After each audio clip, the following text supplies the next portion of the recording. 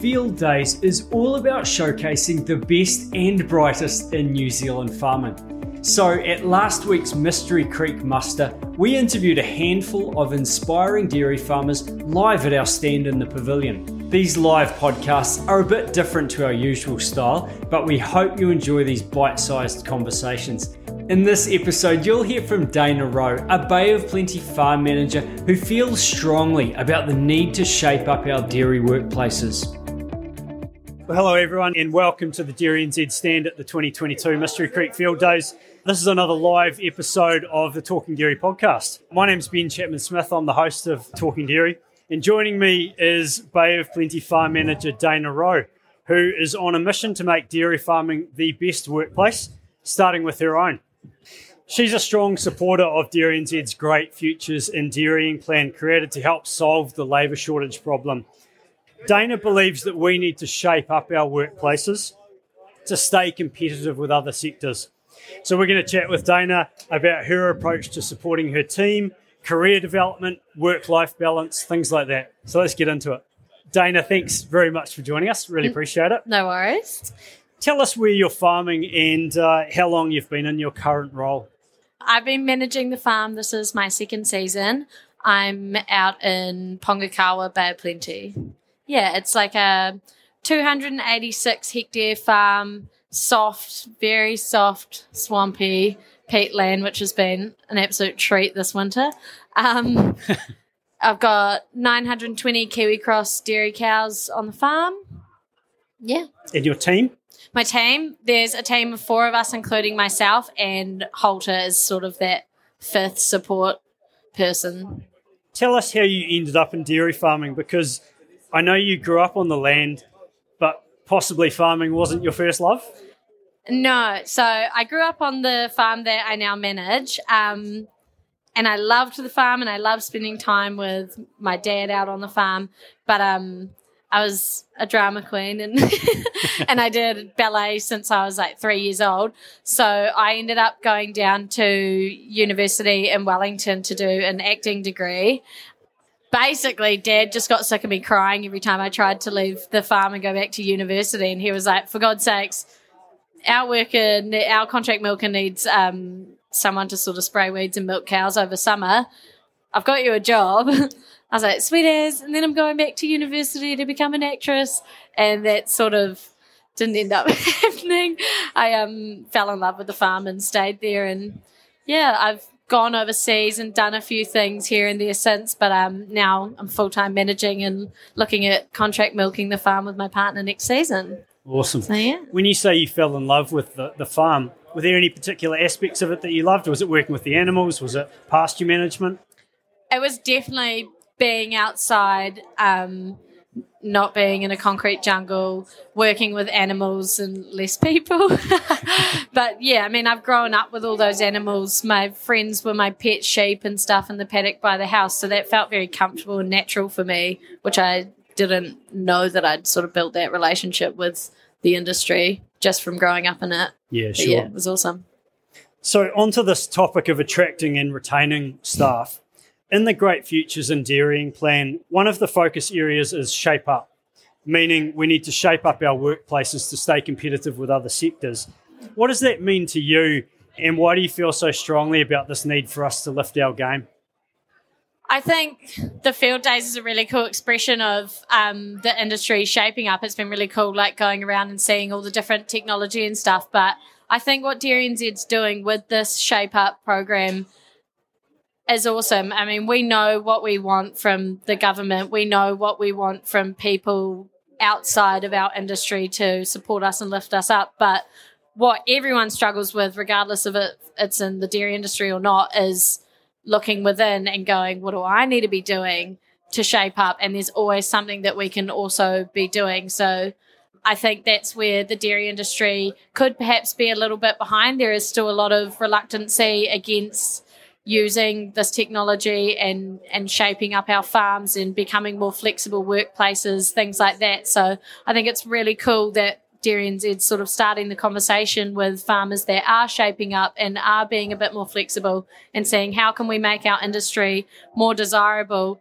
especially to young people like myself that are growing up in a world where it's fast-paced and technology and always moving, we can't stay behind in the dinosaur ages. We've got to move with it, or else we're not going to encourage these people into the industry. Talk to us a little bit about your management style that you're developing. What kind of strategies do you use to foster a good work-life balance on your farm, for you and for the team? Yeah, I'm very lucky. I manage my family farm, and my dad's always been like, work-life balance is important. He's never been a break on any of my ideas of how to change and evolve that. So since I've been managing, we've gone flexible milking. So we're now 10 milkings in 7 days, which means every second day, milking isn't till 9 a.m. and it's once a day. So, that gives us more time to do work on the farm and get other stuff done. And it also combats the fatigue of farmers waking up at 4:30 every morning. It also means that on the weekends when you are working, it's only a once a day milking again, and those start at 10 a.m. So you're not really losing a weekend. We've still got space for myself and my staff to have their own personal time on their weekends when they are working. We run a 11-3 roster, so every second weekend you get 3 days off. One of those is a weekday, which gives you time to get your stuff done, and then the other two is sort of playtime, which my staff really like. Rather than spreading them out, they're really enjoying having a big chunk where they can decide to leave town or go do something for that weekend.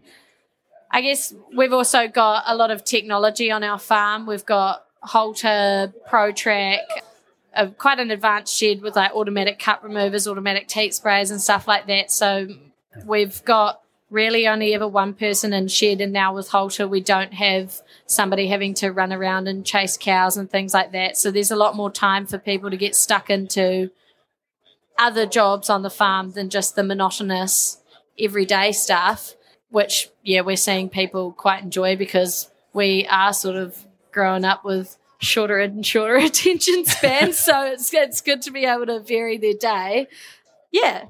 The 10 and 7 milking thing's interesting. Did you trial that before you shifted to it? I'm not sure who did it. It might have been Dairy NZ, but early last year there was a whole heap of field days about it, people talking about flexible milking, and that was wicked. I know a lot of people in my area just bit the bullet after that. They'd done some good research.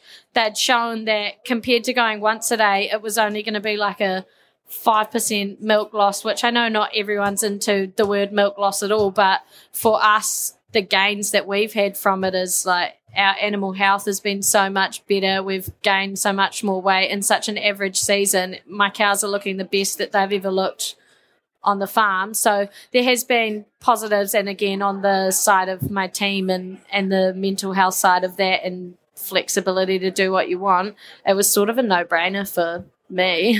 Cool. I sort of asked that because we've had quite a few. We've had 2 or 3 podcasts about flexible milking, and it's it's a really interesting area. I listened to your one the other day. Oh, good. Yeah, cool. What are your top tips for shaping up a workplace? What have you done apart from the things that you've already mentioned? Yeah, just to create a workplace that people are attracted to and want to stay in. I think it's really about being approachable. If your team don't feel like they can approach you and communicate with you, you're just going to be on the back foot the whole time. Not everyone, again, it sounds like I'm crapping on my own age group, but we're brought up in the participation certificate world. We like some warm fuzzies. So if you want to attract us young people, you're going to have to give us some warm fuzzies and tell us that we're doing a good job. And I've had to learn that because I'm a bit of a straight up and down kind of person. And so, I think that's the biggest thing, just giving your staff an opportunity. If it's a team meeting, opening that team meeting up so that you are not the only one speaking, but encouraging ideas. And they probably won't speak that much for the first few, but then once they know that you're going to start the meeting talking to them first and they're going to lead it, and then you're just going to bring up the rear with anything else they haven't brought up, they will start coming with ideas. They will start learning to talk, and then they learn to sort of communicate with each other outside of me, and all of a sudden I'm not even the middleman in anything anymore, and they're just sorting stuff out by themselves. So definitely open communication is a great way to shape up and just showing that you care and you listen and things like that. And I won't pretend that it's easy. Like, you go into a plan and you're like, I know what I want to do today. I know how I want it done, or I know how I like this job done. But especially for me, I've only worked on 2 different farms. So hearing my team and hearing their experience from the 7 other farms that they've been on is actually really valuable. So making sure that you do listen and digest what they're saying and think about how they feel or how they think something can be done, could be implemented, giving them space to give it a go and think for themselves. Hey, what do you like to do to get off the farm and unwind a bit? Well, my partner, Sam, just actually got me a custom-made surfboard. So we like to go surfing, spending heaps of time outdoors. I also dance a few nights a week in the Mount, which is good for my mental health and my social life. Great fun way to get active because I don't really need to be pumping iron at the gym when I'm on the dairy farm. But yeah, spending time with my partner, spending time with my family that isn't just talking about the farm, doing something physical and outdoorsy. I'm pretty sure most dairy farmers have some level of ADHD in them, so we're usually active relaxers. We don't get up at 4:30 for no reason. Nice. Finally, Dana, what are your goals? What are the next steps for you, and where do you see yourself in maybe 5 years from now? One of my biggest current goals is that my partner and I are starting to figure out what contract milking would be like and what our options are there. We're in a pretty sweet position where it is for my parents, and so we can sort of not do things as traditionally as other people, which I know not everybody has the privilege of doing, but we're very lucky that that's sort of what we're hashing out at the moment. And I think our goals personally for the next 5 years are to retire my family and be running the farm on our own. I would be really excited to see at least one of my staff in the next 5 years go on to manage another farm. I think that's a really cool goal that would show me that I've sort of learnt my management and I've learnt how to pass that on to somebody. My partner Sam's very good at that, so I'm hoping him coming on board to the farm will help out with that a lot. But yeah. Hey, Dana, thanks so much. I really, really appreciate you stopping by here and giving up your time. And I hope you have a great day at Field Days. It's awesome, sun shining. Yeah, that's right. Thanks so much. And thanks, Sam, too, for popping on by. Appreciate it. Thanks for tuning in to Talking Dairy. We hope you enjoyed today's episode. If you'd like to check out more of our podcasts, go to dairynz.co.nz/podcast or find us on your favourite podcast platforms. Catch you next time.